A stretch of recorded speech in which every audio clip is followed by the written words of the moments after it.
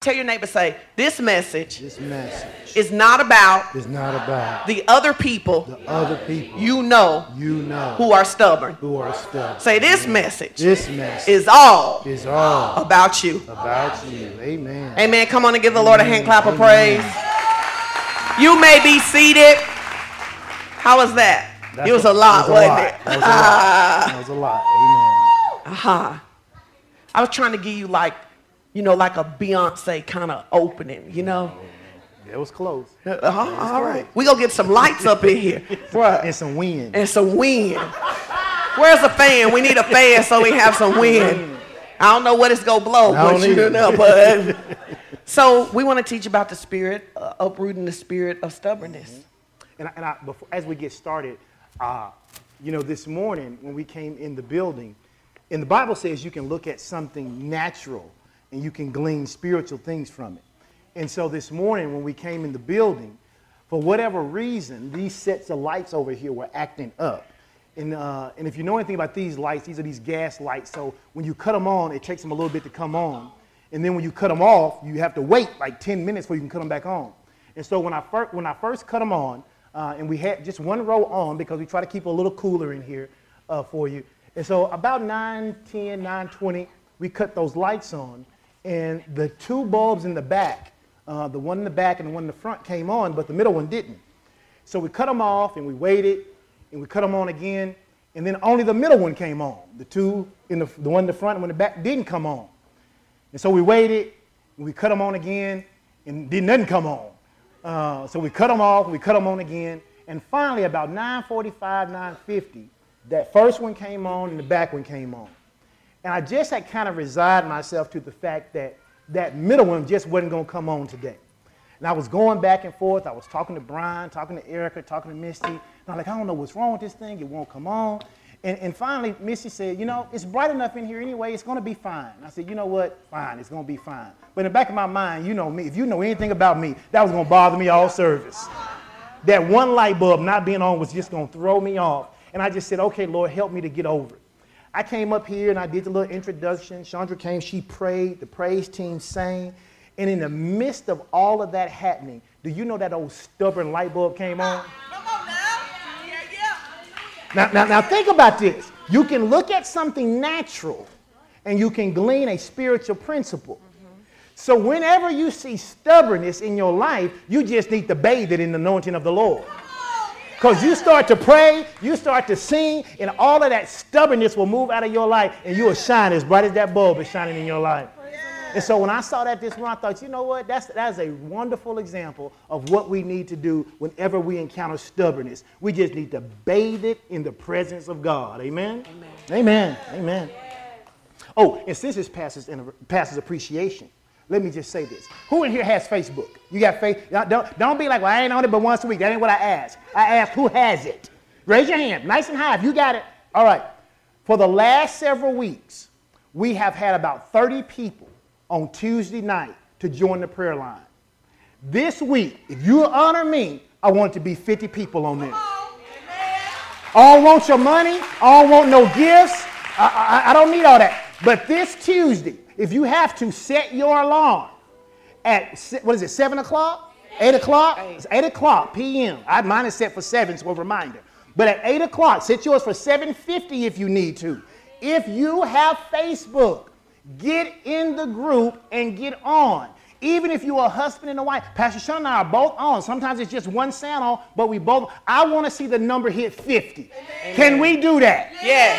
If you do that, that'll be almost like getting me my Panamera Porsche. Almost. Not quite, but almost like y'all bought me a Panamera Porsche. All right? All right. God bless y'all. So 50, right? What Tuesday night? All right. Y'all said it. Hallelujah. Hallelujah. So we need you guys to help us out. There are some people coming in who still are taking for a seat. Praise the Lord. So if you have an open seat beside you, would you lift your hands? Amen. So they Praise can sit the people. If you can scoot in to make it, it looks like it's 4 of them so they can be together. If you can scoot in, if you have that kind of seats beside you, do that, man. This is good. I love y'all. Hey, y'all all right with me? Here we grow again. Here we grow again. Amen. Amen. Hallelujah. Amen. Amen. All right, so we're talking about uprooting the spirit of stubbornness. Amen. Uprooting the spirit of stubbornness.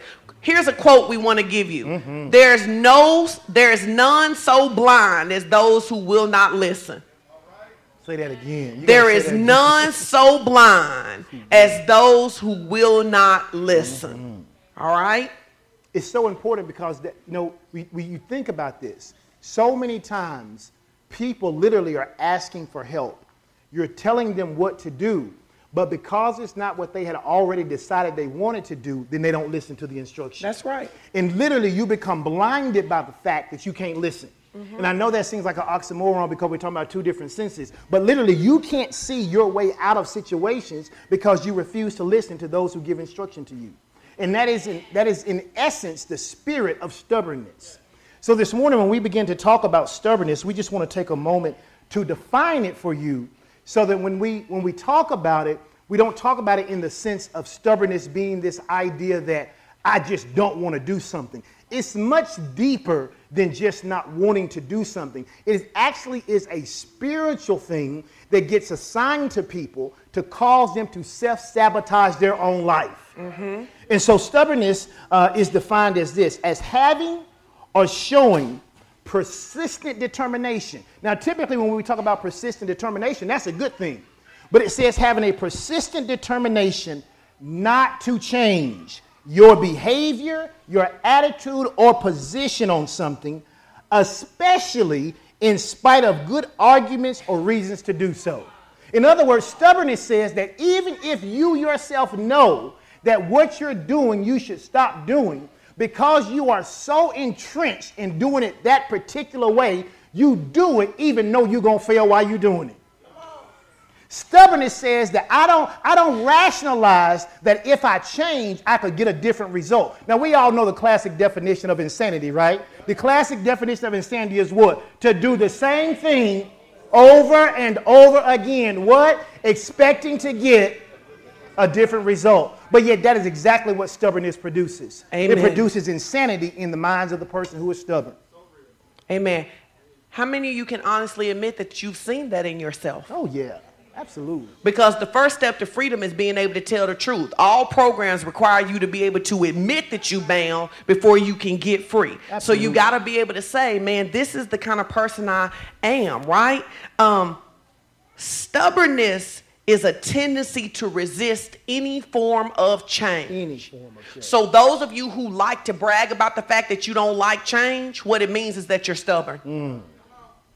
You know, it's like people who are like our age who like, I'm never going to be a part of social media. We're never going back to mailing pictures in the mail again. That season is over. We're not doing that anymore, right? So what you do is you miss out on life because you're waiting on 1984 to come back. It's not coming back. Don't be a person who is resistant to change, especially when that change is beneficial to you. And the thing is that people will be resistant to change even when they know what they're doing is wrong, or at least when they know it's not working for them. You know, you think about people who go on, and all of us can attest to this. You try some new diet, some new workout, something new, whatever it is in your life, and you can actually see the results starting to work for you. But because you don't like doing it, you stop doing it. It's stubborn to stop doing what's working for you simply because you don't like it. And so many times in people's lives, that's exactly what we do. It doesn't matter that we're getting the results. We don't want to do it that way, so we become entrenched in doing it our way. And sometimes we try to prove to ourselves that we can do it a certain way. Like somebody say, hey, if you want to lose weight, here's what you got to do. You got to eat less calories. And you're like, I bet I can keep eating the same calories and still lose weight. Now, ain't that dumb? Because you're so entrenched that you got so much control, that you got so much ability, that it don't matter that 70 other people did it that way and was successful. You're going to prove to somebody that you can be the one person, the one oddball who has to do it a different way, and then it doesn't work for you, and then you blame God. That's what stubbornness looks like. Amen. Think about this. It means you have a resoluteness to your own ideas and desires, even when you know they're wrong. Yes. This comes up a lot in dating. People, like you have people in your life who legitimately love you. They really do love you, right? Everybody has said, don't date her. Everybody who loves you, like, don't date her. This is bad, right? But stubbornness kicks in, and you're now going to prove You're going to prove that everybody is wrong. So even when they do the first crazy stuff to you, you can't admit it because you already trying to prove to all of us that we wrong about what we already know. Yep. That is what stubbornness looks like.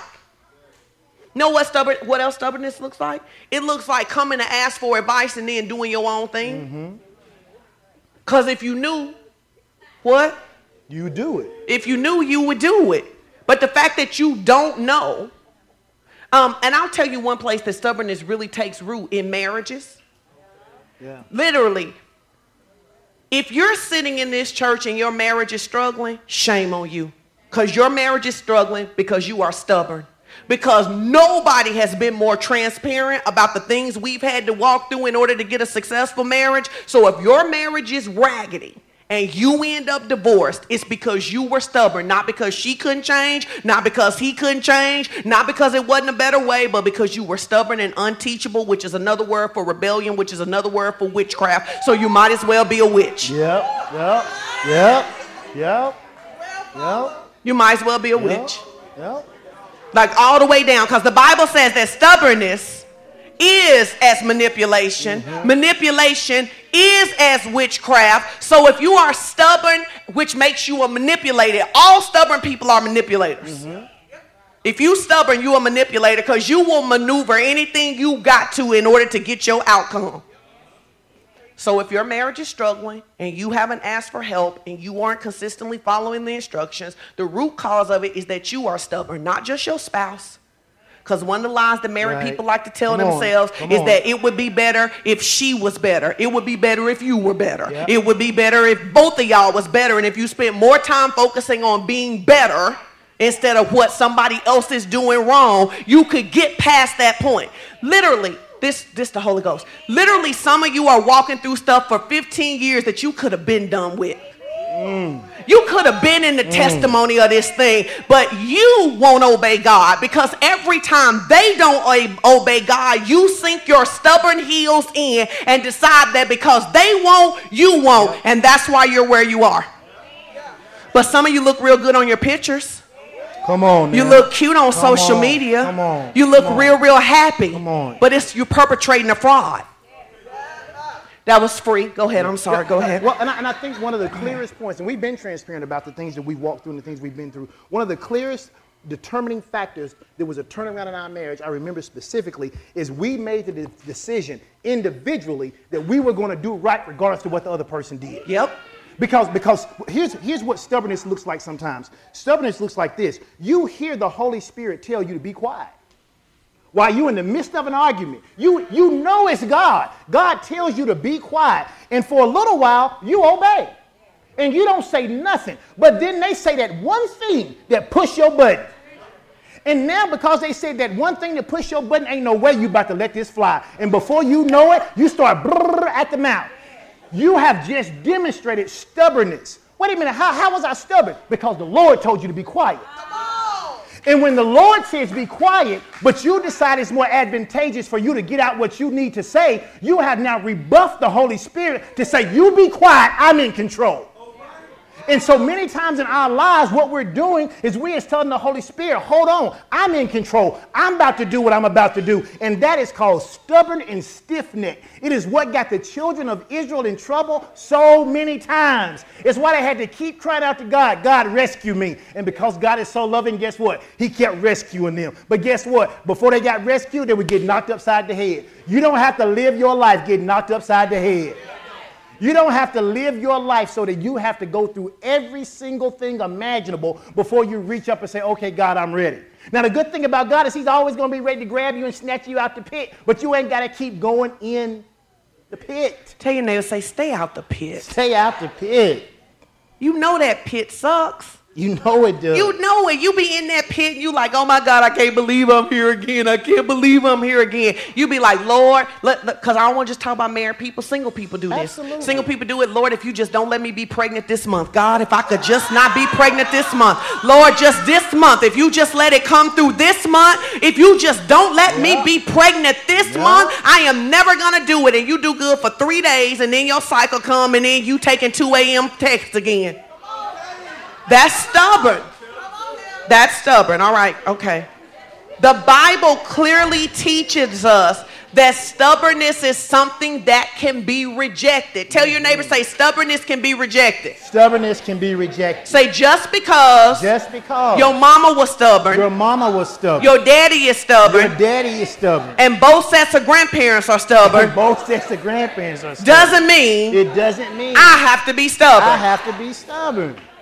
Amen. And stubbornness is just opposition to authority. It just is opposition. You know, we talk about Jesus being our what? Lord and, but for most people, he's just Savior. Now think about that. We call him Lord and, but really we just don't want to go to hell.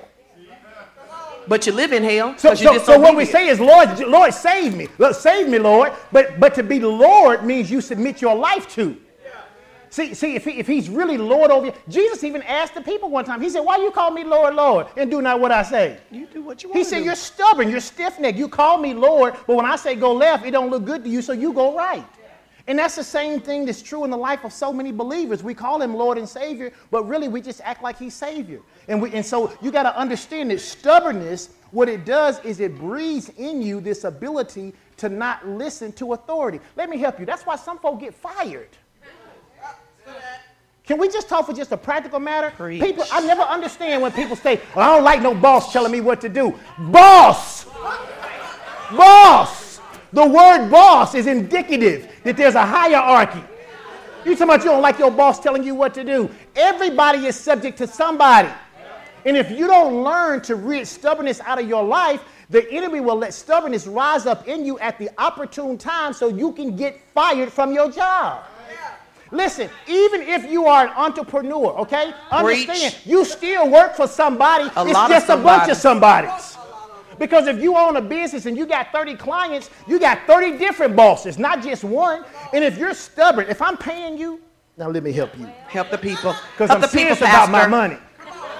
If I'm paying you to lay my floor, and I say I want my floor laid in a herringbone pattern, and you say, well, that's not going to look good in there. And I say, well, that's okay. I still want it laid that way. And I come back and you done laid my floor in a straight pattern, we're going to have some problems. Why? Because who's in authority? The boss, the one who's paying. So the person who's laying the floor don't get to say, well, I don't like herringbone. I didn't ask you that. You don't get to tell God, I don't like to forgive. He didn't ask you that. He didn't ask you that. The problem is you think that when it comes to God, you actually have a choice. Look at your neighbor, say neighbor. When it comes to you and God, it ain't but one boss. And the sooner you get that, the better off you will be. The sooner you get that, the better off you will be. God is in control, not you. Every time you see yourself, you should just say, I repent. Yeah. You really should. You can make yourself pliable to God. You can make yourself pliable to God. You the reason some of you don't give is because you stubborn, and you stubborn because you selfish. But you can break that off of your life by just being a giver. And we'll talk about this a little later. There's another reason why you don't give. And the Lord really had to help me with this. There are some people who don't do what the Lord said because they're stubborn, because they're selfish. There are other people who don't do it because you're fearful. And let me help you real quick how this works. Because you're fearful, you get into self-preservation. And because you get into self-preservation, whenever the Lord tells you something, if it doesn't align with what you have already decided is going to help you preserve yourself, you reject what he has to say. So when the Lord says, I'll bless you if you give, you're like, but if I give, I ain't going to have, so I'm going to go with my logic, not his. And so stubbornness isn't just a root of me trying to reject. It really comes from this idea that you're trying to protect yourself. You're trying to govern yourself. You're trying to build a place around you so you're not hurt. And you figure if I build this wall around me and people can't hurt me, then I'll be fine. But the reality of it is you're stubborn and you can't hear God. Because when God says open the door, you're like, no. If I open the door, something's going to come in and hurt me, so I'm going to keep it closed. You think you're helping yourself, but you're really not. And so then what happens is you become this person who is so stubborn to the things of God, you think you're actually protecting yourself, but you're not. You're just putting yourself in a bad situation. Everybody who is stubborn is not stubborn just because they're selfish and they're evil and they're vile. Some of you have been through some stuff and you've learned the only way I can protect myself is to protect myself. But the problem is you were never designed to protect yourself. That's God's job. And if you don't let God do it, then you become subject to the best you can do for yourself. And let me help you. The Bible says this: you don't even know what evil lies upon the earth. So you don't even know what's coming your way. But God knows. So there are times that God is trying to get you to not be stubborn so that he can get you to move so that you can actually miss the trouble that's coming your way. So you got to learn. We used to say this to our kids all the time, and I hope they still remember. We used to say this to Taylor, to Chase, to Caleb, to Jordan, to Canaan. We say the Holy Spirit does what? Teach you things to keep you safe.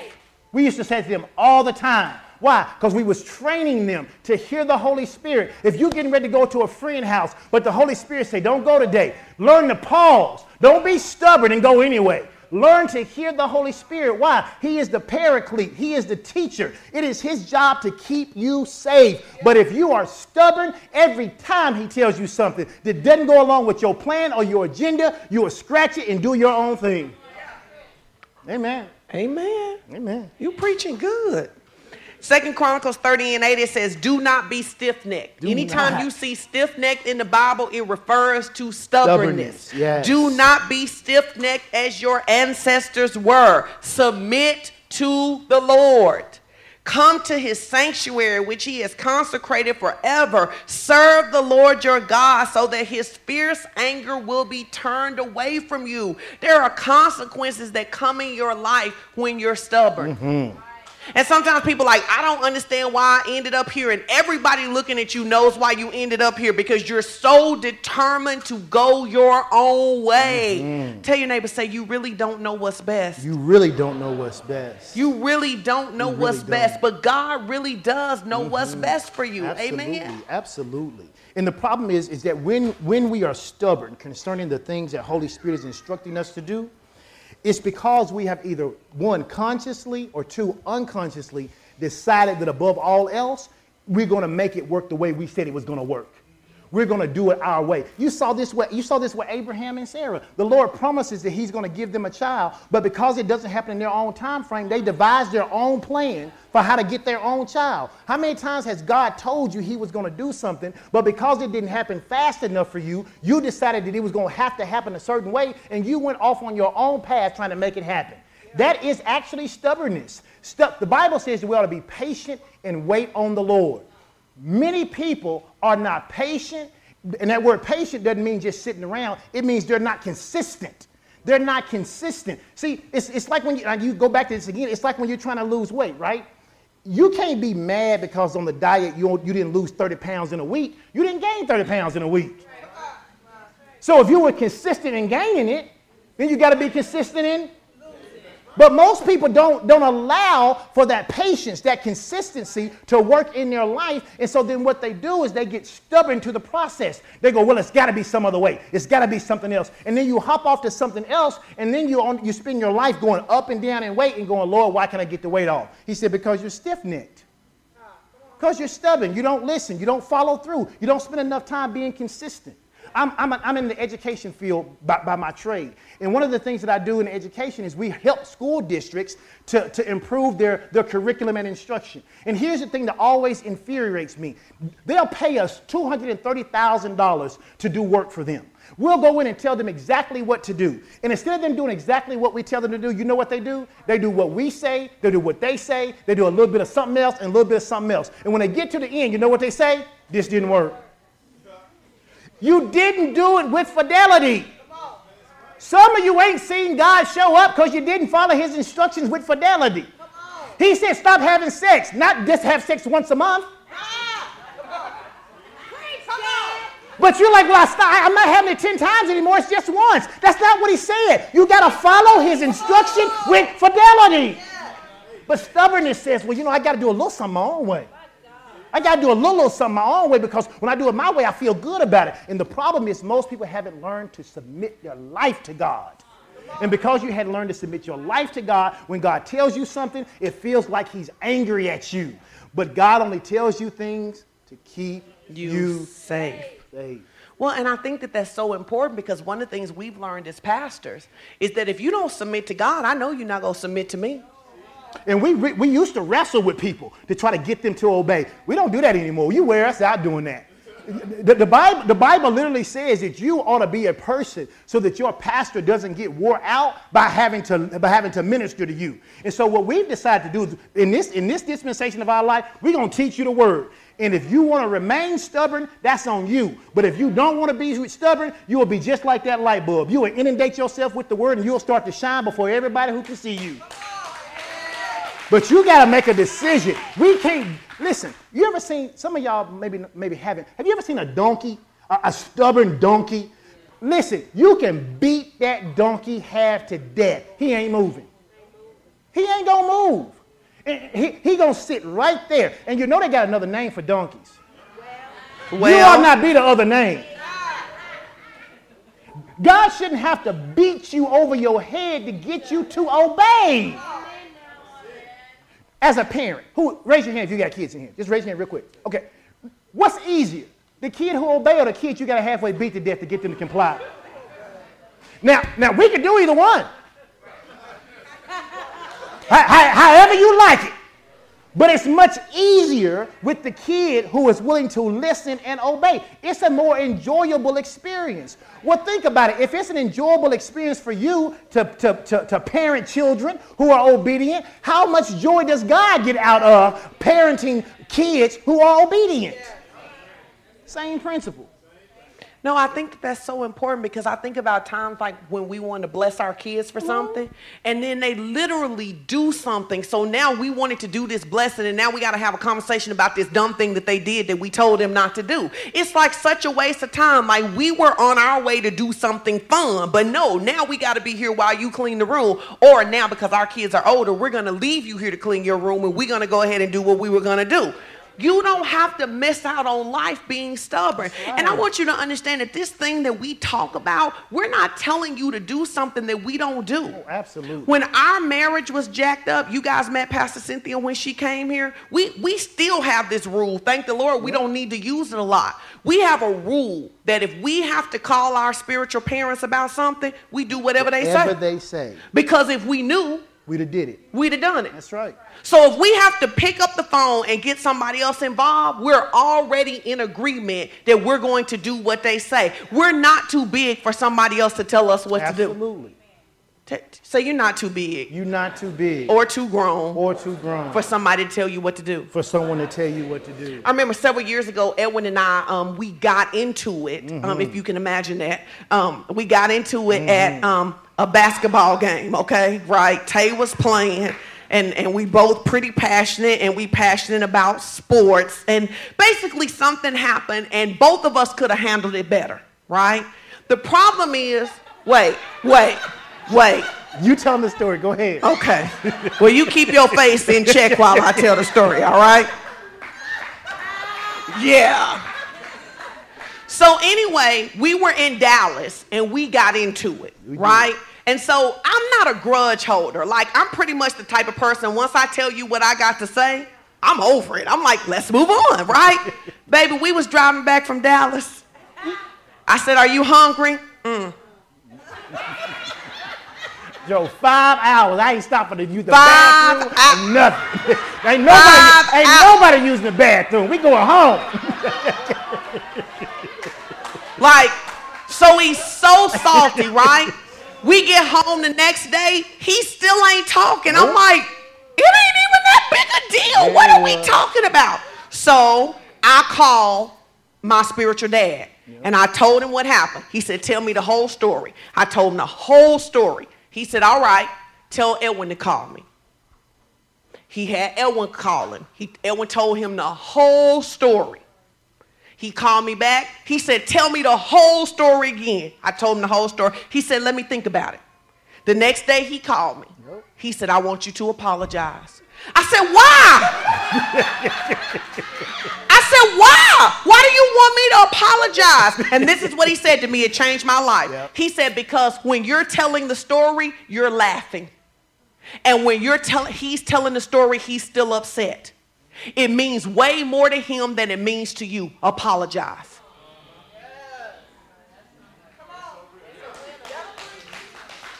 He said, I listen to you tell the story, you laughing and joking, you throwing in other stuff. When I listen to him tell the story, he is like, and this, he is still angry. He can still feel the rage. He says, so you need to apologize. Right. He said, this is not about who's right or wrong. He said, this is about who it means the most to.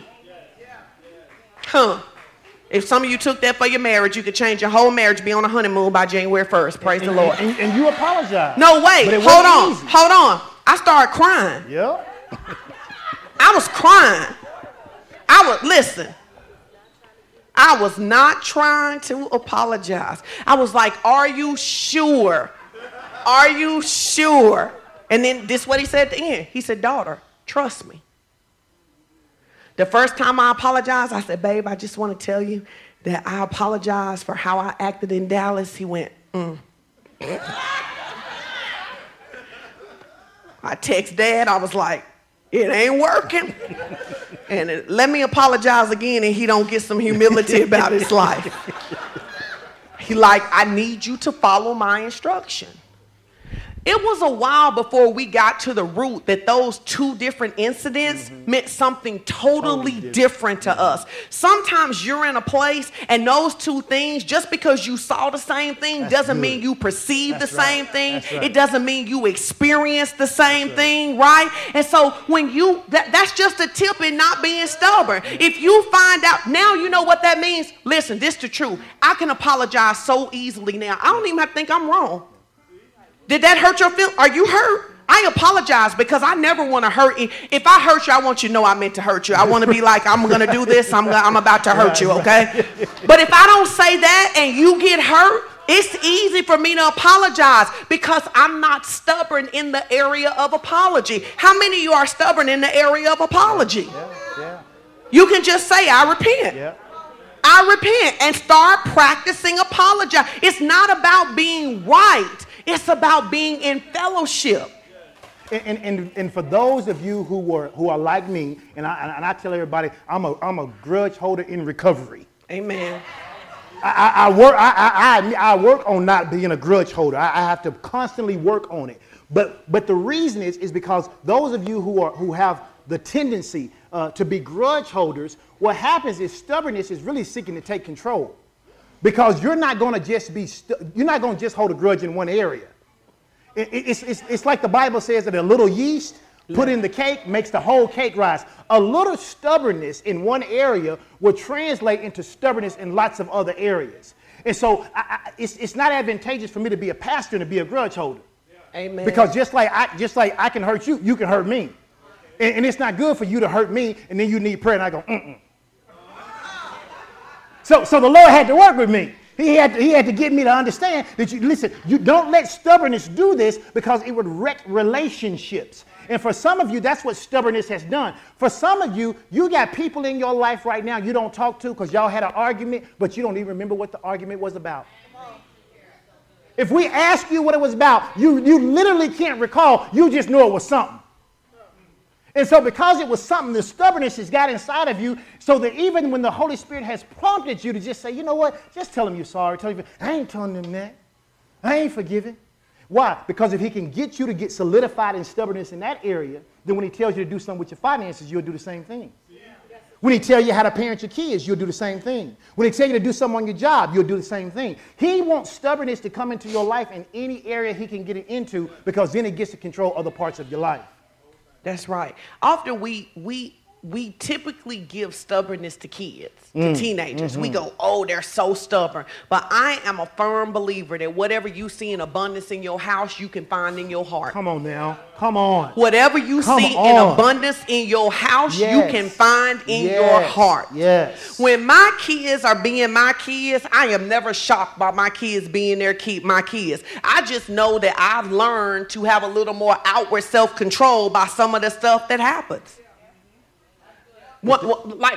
So in our house, we tell, like, people always like, we should come hang out with you. Not if you're fragile, because in our house, we have a lot of really truthful conversations, right? So the other day, I'm talking to, I think it was Jordan or Canaan, but I think it was Jordan. And I'm talking about, like, eating right and losing weight, right? And as Jordan walks past me, she goes, well, all you got to do is not eat so much. And she doesn't check on me. She just keeps going, right? She just keeps going. Because that's what it's like. So when my kids are out and somebody says that my kid said something to them, I'm like, yeah. So in our family, we have to do a lot about being kind with your words, not saying everything that you think, be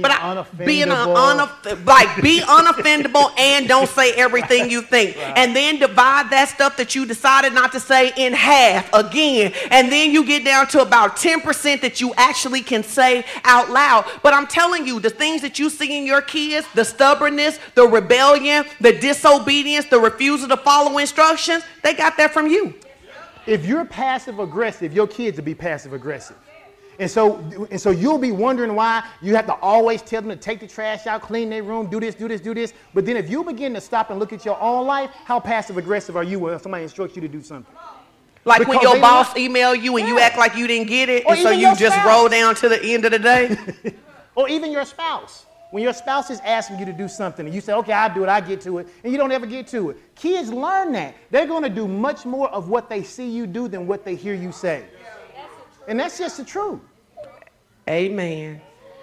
So stubbornness comes from people from all walks of life. And the major problem with it is that it stops growth and it causes a bitterness that destroys the quality of our life. Mm-hmm. Because one of the things that happen when stubborn people, especially stubborn people in a church, is that a group of people will get pliable and their life will start to be changed. And then the stubborn people, their life isn't being changed. And then you could one of the indications of stubborn people is that they start saying stuff like this, well, I'm doing everything I'm supposed to do. I'm telling you, anytime you find yourself saying words like that, you are in deception because you're not doing everything you could be doing. Nobody, only Jesus is perfect. That's right. When you start saying, well, you see it a lot, people will be like, well, they just came to church and they got healing and I've been standing for healing. But sometimes it's the fact that you've been in church so long that you can't receive healing because you think you know. And so when they heard the scripture for the first time, they went, oh, that's for me. I'll take that. You heard the scripture. You like, I already know it. I know it in 4 other translations yet, but your body ain't manifested, right? You got to make sure you're not a stubborn person. Amen. Let's look at this scripture here. We love this scripture. You're going to take the NLT. I'll take the other one. Okay. All right. Okay. So Psalms 32, verse 8 through 9. Here's what it says in the New Living Translation. It says, the Lord says, I will guide you along the best pathway for your life. I will advise you and I will watch over you. He says, do not be like a senseless horse or even a mule that needs a bit or a bridle put in their mouth to keep them under control. Now here's what he literally says. He says, I am the Lord. He says, it is my job and my desire to guide you to the best pathway for your life. In other words, whatever I instruct you to do, it's because I'm trying to get maximum return out of your life. Amen. I want you to have an overflowing, abundant kind of life. He says, not only that, but while you're walking down that path, he said, I'll advise you, meaning I'll tell you where to go and when to stop and when to go back or whatever. He says, and I will advise you along the way. So not only is God going to tell you where to go, he says, I'm going to talk to you while you're going that way. He said, all I ask is you don't act like a donkey. He said, do not be a senseless horse or a mule that somebody has to put a bit in their mouth or a bridle in their mouth in order to get them to do the right thing. In other words, God says, don't make me have to ride you like you a beast or burden to get you to do the right thing. Don't make me have to be the person who has to put. Listen, have you ever seen anybody walking their dog and the dog is so well behaved, they ain't even on a leash? They walking, and as soon as they stop, the dog stop. They look this way, the dog look that way. They go to the car, the dog go to the car. They drink some water, the dog drinks some water. I mean, and when you see that, you're like, man, that dog is so smart, and the owner is so cool to have trained that dog. That is so cool. They look great together. That's what it's supposed to look like with us and God. But have you ever seen anybody who got that untrained dog? That dog is half chow, half German Shepherd, half pit bull, half Rottweiler. You one of them kind of dogs. And they got the dog on a leash, and every time they pulling the dog pulling them, they falling down, they getting wrapped around. You're like, that dog is so untrained, and why is that owner even got a dog? When you're disobedient, that's what the world sees about us. As believers, they say they serve God, and they stumbling all over themselves. Listen, don't be that half-breed dog who can't follow instructions. The Bible says you are a chosen generation, a royal priesthood. You're supposed to be walking with God without a leash. His words ought to be guiding you. The Bible says His word is a light unto our life and a light unto our path. Listen, His word should be illuminating this path that He's talking about. He said, "Don't be a donkey. Don't be that donkey that has to have somebody always binding them and getting them to do the right thing." And then it says something else in the Passion Translation, right? In the Passion Translation, it says, "I hear the Lord saying, I will stay close to you, instructing you and guiding you along the pathway for your life. I will advise you along the way and lead you forth with my eyes as your guide." My God. So don't make it difficult. Mm-hmm. Don't be stubborn when I take you where you've not been before. Don't make me tug you and pull you along. Just come with me. Just come with me. Just come. Don't Listen, make me pull you. So we went to Vegas last week, and Chris and Valley had never been to Vegas. No, listen, I'm not gonna talk about that part. I'm gonna talk about a good part. I'm not gonna talk about what that happens part. in Vegas. Stays in Vegas. Unless you preachers, then you tell it when you come back. Okay, and so Chris had never been to Vegas. And so Chris said to Edwin, she said, "Show me all the places you love." And when she went, she followed him. Now, it's interesting. I had been to Vegas before, right? So sometimes Edwin would go this way, and I would go another way, right? But Chris always was right behind Edwin following because he had seen what she hadn't seen. Some of you are trying to get to great victory and you don't even know what it looks like, but you keep jumping ahead trying to take a direction that you don't know. You've never been there before. If you've never been happily married, why would you think you know the path? If you've never had enough money, why would you think you know the path? If you've never gotten along in your family, why would you think you know the path? Stay behind the person who's been there before. God has been everywhere He's trying to take you. Amen. That's good. He walked it out from the beginning. He went to the end of your path. He looked, he said, "It's October 7th. Here's what I need to do to get Stacy to great victory by December 31st. But Stacy can't get there if she's doing her own thing. He's walked it out. So don't make him fight you. Yes. The other day, I'm re-releasing a book. And so we had worked on the book, and we had done the cover, and I released the cover. And at the end of the day, after the cover's been up all day, Kenosha calls me, and she says, "You need to make 2 changes on your cover." Now, the first change, I was like, I can do that. The second change, I was like, I don't think that's that big a deal, right? I get off the phone with her, and this is what the Lord said to me. Now, she's been teaching English. She's an English teacher. And you're going to argue with her expertise. Just make the changes. How many times are you arguing with somebody's expertise instead of just making the changes? Just making the change. You arguing with the expertise. And literally, the Lord, I just called her back. I said, "You're right. I'm wrong. I'm fixing it." I sent it to the lady. She said, "I can't fix it till next week." I said, "It's cool, just long as you fix it." How many times in your life is somebody trying to give you an instruction? I'm going to throw this out there. Some of you, this is the challenge with newfangled parenting. You may not have liked everything that your parents did, but everything they said wasn't wrong. That's right. That's right. That's right. And that's really why you have more people now who have kids who can't sit still in church. Now, praise God, y'all teaching y'all kids how to sit still in church. But the reason we know how is because when we was growing up, we didn't have children's church. You got a program and an ink pen. A program and an ink pen. And if you was real good, you got a piece of peppermint or some Wrigley's gum. And whether they was in church 30 minutes or 3 hours and 74 minutes, which is 4 hours and 14 minutes, you sat right there on that pew. And your mama didn't even sit by you. Your mama was in the choir stand and you sat by your friends, but your mama let you know all she had to do while they were singing the old rugged cross was to stop looking at the director and look over there at you. And you found your whole life. You was trained up in it. So when we tell you that your kids is bad and need to sit down, it's because they bad and they need to sit down. And then they go to kindergarten and they get in trouble every day and they pull in gray instead of red, and you like the teachers against my kid. No, we've been telling you since your kid was 2 that they are not Beyonce and they are not the center of every show, and they need to learn how to sit down and be quiet and not pick over stuff in the restaurant. Yes. Put that down. Stop smacking that gum, little girl. Right.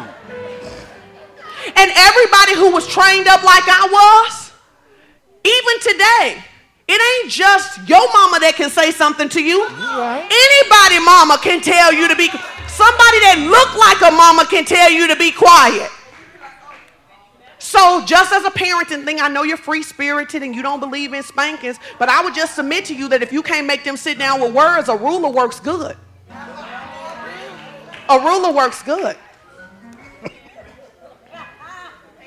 It works good. Mm-hmm.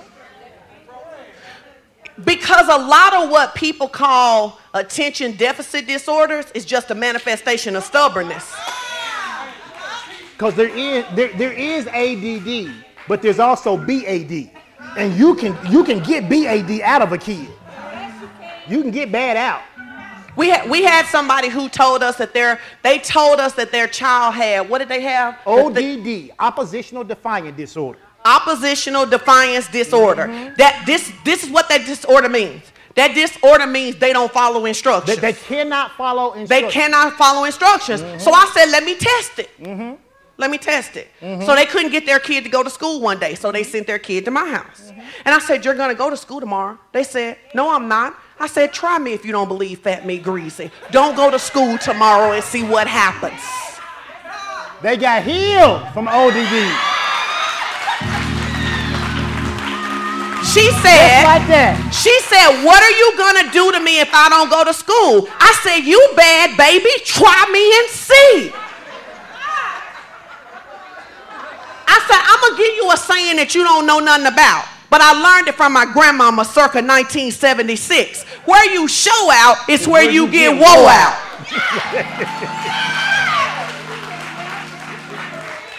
And what God is saying to you is don't let life have to whoop you to get stubbornness out of you. He said, because I'm not going to whoop you, but when you leave my protection, the world is waiting to get that behind. So don't allow the world to have to spank you over and over again in order to get stubbornness out of you. Amen. Let's get on to these steps and let these people Listen, go. One of the thing you have to know about stubbornness is stubbornness seeks to harden your heart.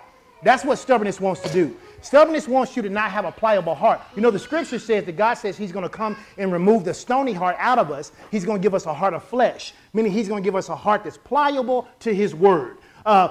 We talk about, just real quick, we talk about this thing in brain science called neuroplasticity. And basically all it means... Wait, hold on. Babe love to let us know he's smart, right? Listen, come on. Tell us about it. Explain it to us. It's really important, though, because basically what it says is it gives... You don't have a cop-out to say you can't change. Because they used to tell you that once you reach adolescence, that your brain was through changing. That's not true anymore. Your brain actually changes even into adulthood. You can retrain your brain for the neurons and gray matter to fire different ways and cause a bridge to be built. So maybe you used to be stubborn. Maybe you used to not listen. Maybe you used to be disobedient. But that ain't got to be who you are. You can actually practice being obedient, practice not being stubborn. You can practice doing what God says, and it will literally transform the physiological being of your brain so that you become a non-stubborn person. But stubbornness wants to harden your heart. Why? Because if it hardens your heart, then whenever God says something to you, it's much easier to reject it. You ever did something that you wasn't supposed to do, and the first time you did it, it was real hard to do it? You struggled, you felt bad, you felt guilt about it. You was like, oh my God, I'm never going to do that again. But about that 15th time you did it, I mean, you got pretty proficient. You used to feel bad for a week. Now it's just a couple hours and you was good. The more you practice disobeying God, the easier it gets. The more numb you get to it. And that's what the enemy wants. He wants you to keep doing it enough that you get numb to it. So now you don't even care when you sin. You don't even care when you disobey God. You don't even care when you're just blatantly stubborn. Why? Because you're numb to it. And so that's the reason you have to practice not being stubborn. Amen? Because you don't want your heart to be hardened. Amen. Can we just teach the rest of this next week? Whatever you want to do. I'm going to be here. We thought I was going to be gone, but I'm going to be here. Oh, hey, we done. Well, hold on. You ain't said nothing but a word. Hold on. 11:55, we out. Hold on. But I really want to give you a chance because I do know that sometimes when you're hearing information like this can be really hard to hear. Because some of you think you were born stubborn. You weren't. You learned stubbornness. You learned it. And so when people start to give word like this, it literally can feel like somebody's trying to kill you. But all God is trying to do is cut away the stuff that doesn't really belong to you. There's a lot of stuff in your life that doesn't really belong to you, and God wants you to get rid of it so you can walk in great victory. He wants every relationship to be good. He wants you to have more than enough money to be a blessing. He wants you to have good health. I just want to tell you this. If you eat food that makes you sick, you're stubborn. You know it's going to give you heartburn. You know it's going to put you under the bed and you going to be cramped up in your stomach. But you would take a pill on the front end to try to manage it. That's stubbornness. If you in a relationship and God done told you that relationship is detrimental to you, but you just determined to make it work. Because you going to be with somebody. Because you going to be with somebody. He can't bring along the person supposed to be with you because you with the person who you're not supposed to be with. So I really want you to think about this, and I want to give you an opportunity because next week we're going to talk about that stubbornness can be rooted in these three things. We're going to give you some steps, but here's a simple instruction. If you really want to worship God, worship is way more than singing and lifting your hands. Worship is how you interact with your boss. Worship is how you interact with your kids. Worship is the stuff that God tells you not to do and you don't do. You know, sometimes I'm in the store, and one of the ways that God has always trained me, I don't understand this, he always makes me put back stuff in the store that I didn't take. I'll be over in the food aisle, in on spaghetti sauce, and it'll be some shampoo. He'd be like, take it back. I'm like, I don't even work here. I don't even work here. But he's building, it's pliable to make me pliable. Yes. How many of you are ignoring when God tells you to reach out to somebody? Yep. When God tells you to stop and pray for somebody? When God tells you to stop and actually give that homeless person some money? Because he may not tell you to give all of them some money, but one of them, every once in a while, he going to be like, yeah, go ahead and let them get that $20. So it's funny. The other week, me and Kanan were walking in the store. There was a guy, and he was like saying, the guy was like that he had to get his kid, and his debit card didn't work, right?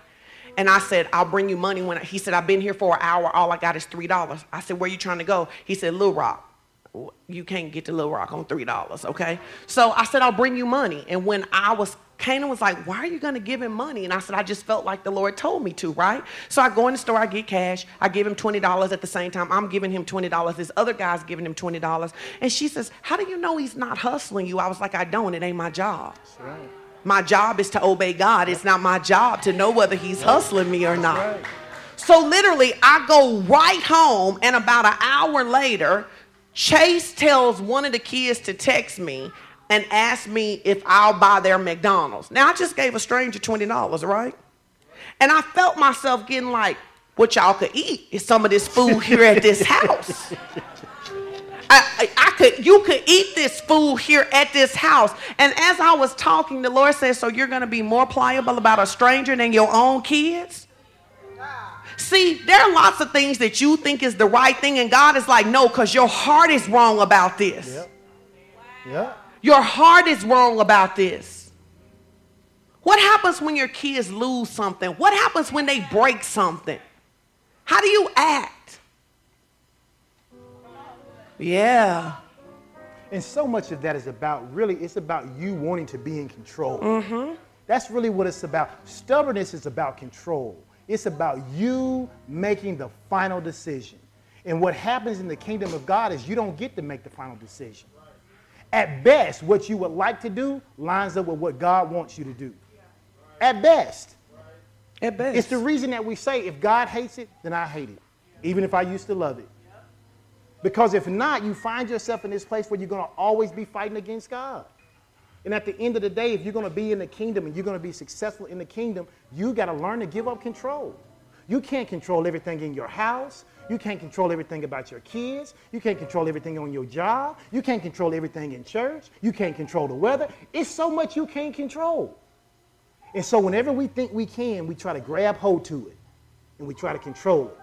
And it's that very thing that God takes. Think about it. He told Adam and Eve, he said, eat from any tree.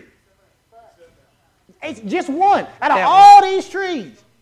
Just that one tree. And you know what became the most attractive tree in the garden? The one they wasn't supposed to have. The moment God tells you not to do something, be careful how attractive it looks. It's the thing designed to pull you away from God. And destiny and victory. So the last thing I'll say, and then I'm going to give you an opportunity for prayer, not to come to the altar, but to call out your stubbornness and stand up. But how many of you withhold affection from people when they injure you? Got to work on it. But absolutely. You don't want to hug. Don't touch me. Y'all pray for me. But if you don't ever, see, and people laugh, but I tell my truth. Because I don't have to hide anything from anybody, and God already knows.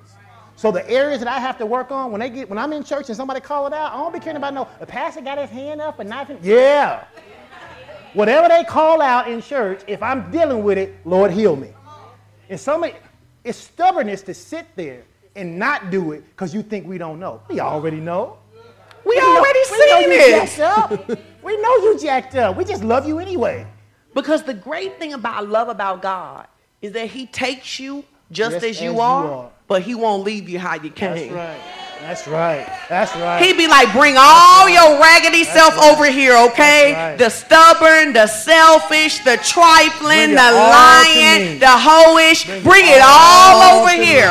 And I'm going to literally love the hell out of you. I'm going to love you. I'm going to cut that stuff off of you. So don't be a person who just gets excited when we're prophesying about your new building. Yes. When we prophesying about your church and your promotion and your marriage and all of that. Be a person who gets to the point that you're like, wow, God loves me enough to see that this thing would sabotage my life. Yes. And to be like, let's interject service. Let's stop a service. And let's talk about stubbornness. Because none of you want to miss what God has for you.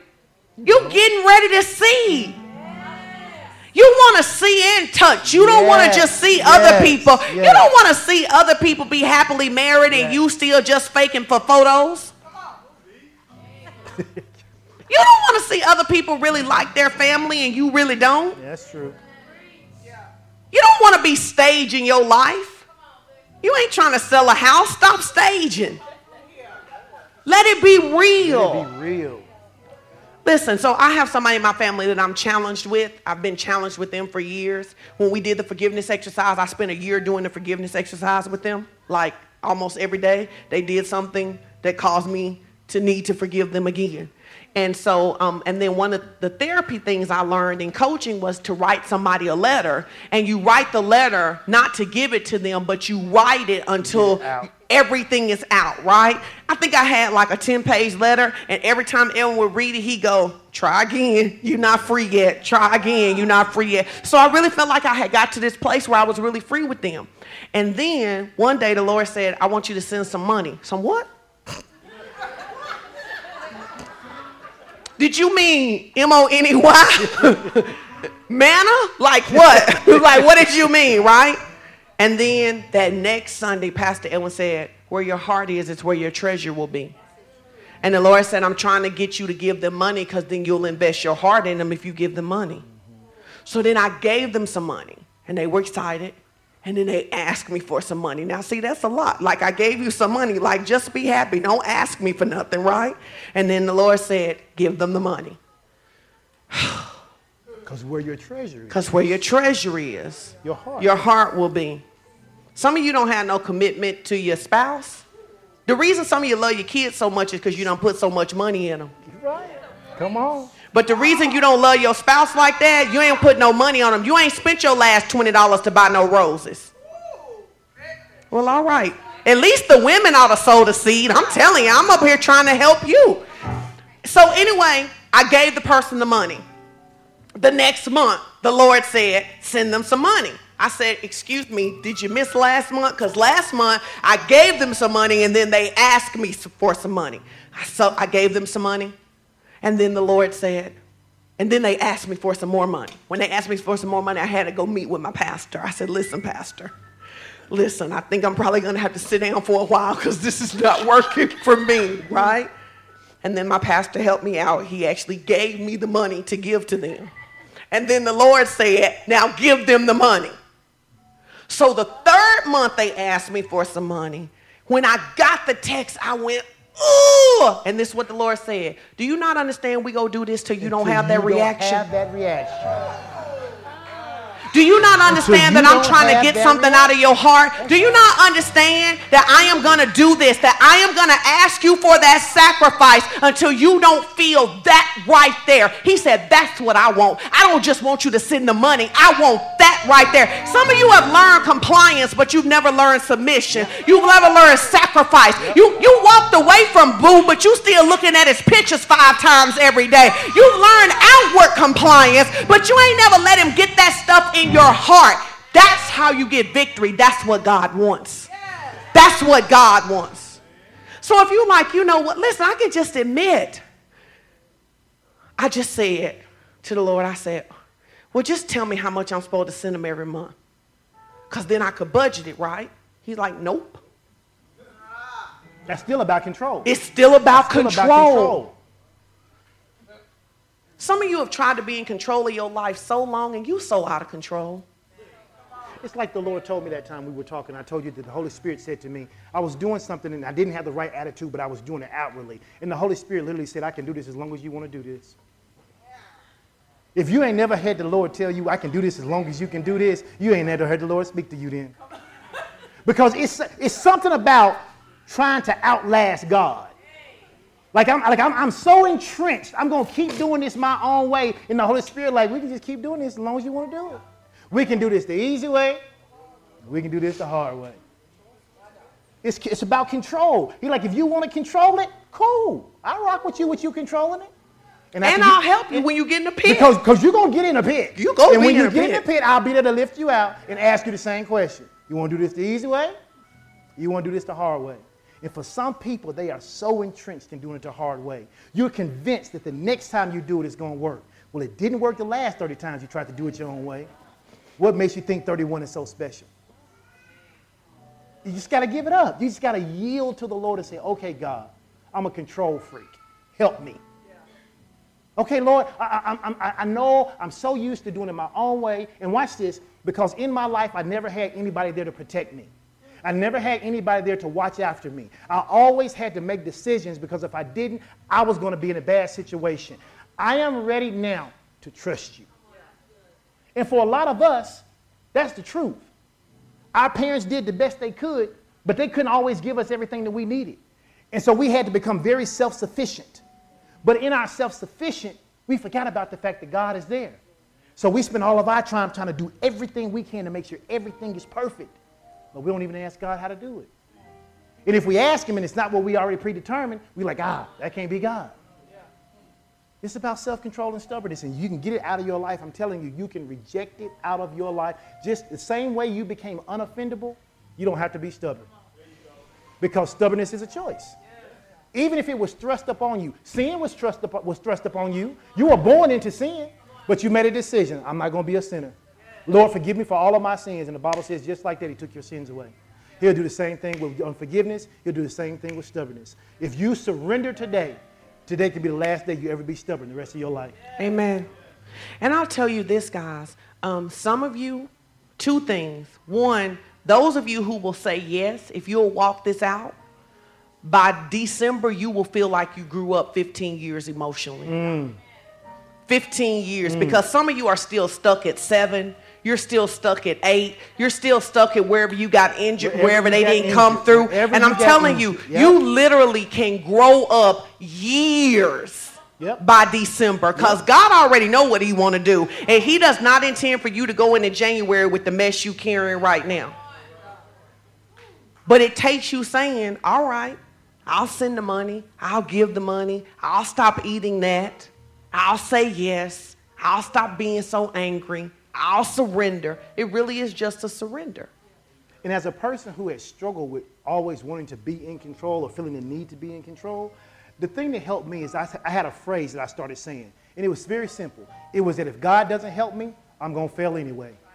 And once I began to say that over and over and over and over again, it made my reliance on God so much more. It didn't matter how many degrees I had. It didn't have how many accolades came my way. It didn't matter what promotions I got. I just started saying, no matter what, if God doesn't help me, I'm going to fail. And it took my reliance off of myself and the need to be in control and put it all squarely where it was supposed to be, which is on God's shoulders. So today you have the opportunity to break a curse, and a curse just starts with a choice. Amen. So if you know that you have struggled with being self-will, stubbornness, pride, being in control, stiff-necked, you ought to just jump to your feet and be like, you know what? I'm tired of this. I'm tired of trying to go my own way. I'm tired of thinking I'm smarter than I am. It's funny. It's that whole lean not into your own understanding. It's so funny to me because one of the things that when our friends we have a lot of friends in ministry, obviously, and they're like, what's happening at FOC? And we was like, literally, we just pray and fast during the week, and then we go to church and do whatever the Lord tell us to do. So I was telling some of my friends about how we have all these services that have all of these different components to it, and they're like, why you do that? We like, because God said, and if God don't help us, we gonna fail anyway. We gonna fail anyway. No matter how we prescribe service, if God ain't in it, we're going to fail. So, like, literally, we come to church sometimes. We don't know who go preach. The only person who know what's going to happen is Chris know the plan of the song she going to sing. The rest of us kind of got a framework of what we working with. right. What we might sing. They don't always know the song. The songs we might sing. Right. They might sing. But think of the level of freedom that's been able to come to some of your lives because of that. That's right? Right. So we're going to make a confession. And then I want to do something. The Lord told me to do something to honor somebody today. And then Chris is going to come and dismiss us. Hey, we appreciate you guys hanging with us today. We had a problem with the breaker, so it made it a little warm in here. But as I tell y'all, every time it get hot in here, hell is hotter. So just practice here. And so you just get it all in now. And so let's make this confession. Say, I recognize that I have struggled with stubbornness. And I repent for every time I have tried to manage my own life. Some of these lessons I learned because somebody else let me down. I forgive everybody, whoever let me down. Just exhale that. My mama, my daddy, whoever let me down, whoever should have been there, whoever should have had me. One of the hardest things for me to do, I'm good at it now, I practice. But one of the hardest things for me to do early in our marriage was admit to Edwin that I needed something. Because I was so used to getting my own stuff. And he would say to me, all you got to do is tell me that you need something. And I literally would be over there like struggling because that's what I was used to. Because I grew up in a family that if my grandmama didn't have it, we ain't have it. But I'm good at it now. I just be like, babe, give me some money. Amen. Praise the Lord. So keep going with the confession. Say, Father, I want to be free from this weight. I don't want to control my own life. I want to live my best life. Say, Father, you know I struggle with giving up control. So I'm going to need a little help here. Pastor said a lot of help. Somebody said a lot. I'm going to need a lot of help here. So Holy Spirit, release your grace on my life to change. Say, I'm not responsible for my whole life. All I got to do is hear and obey God, and he'll work it out for me. Amen. Come on and give the Lord some praise. Have a seat right quick. I want to do this. Hey, Tanya and Rod, can y'all come sit right here? Tanya and Rod, can y'all come sit right here?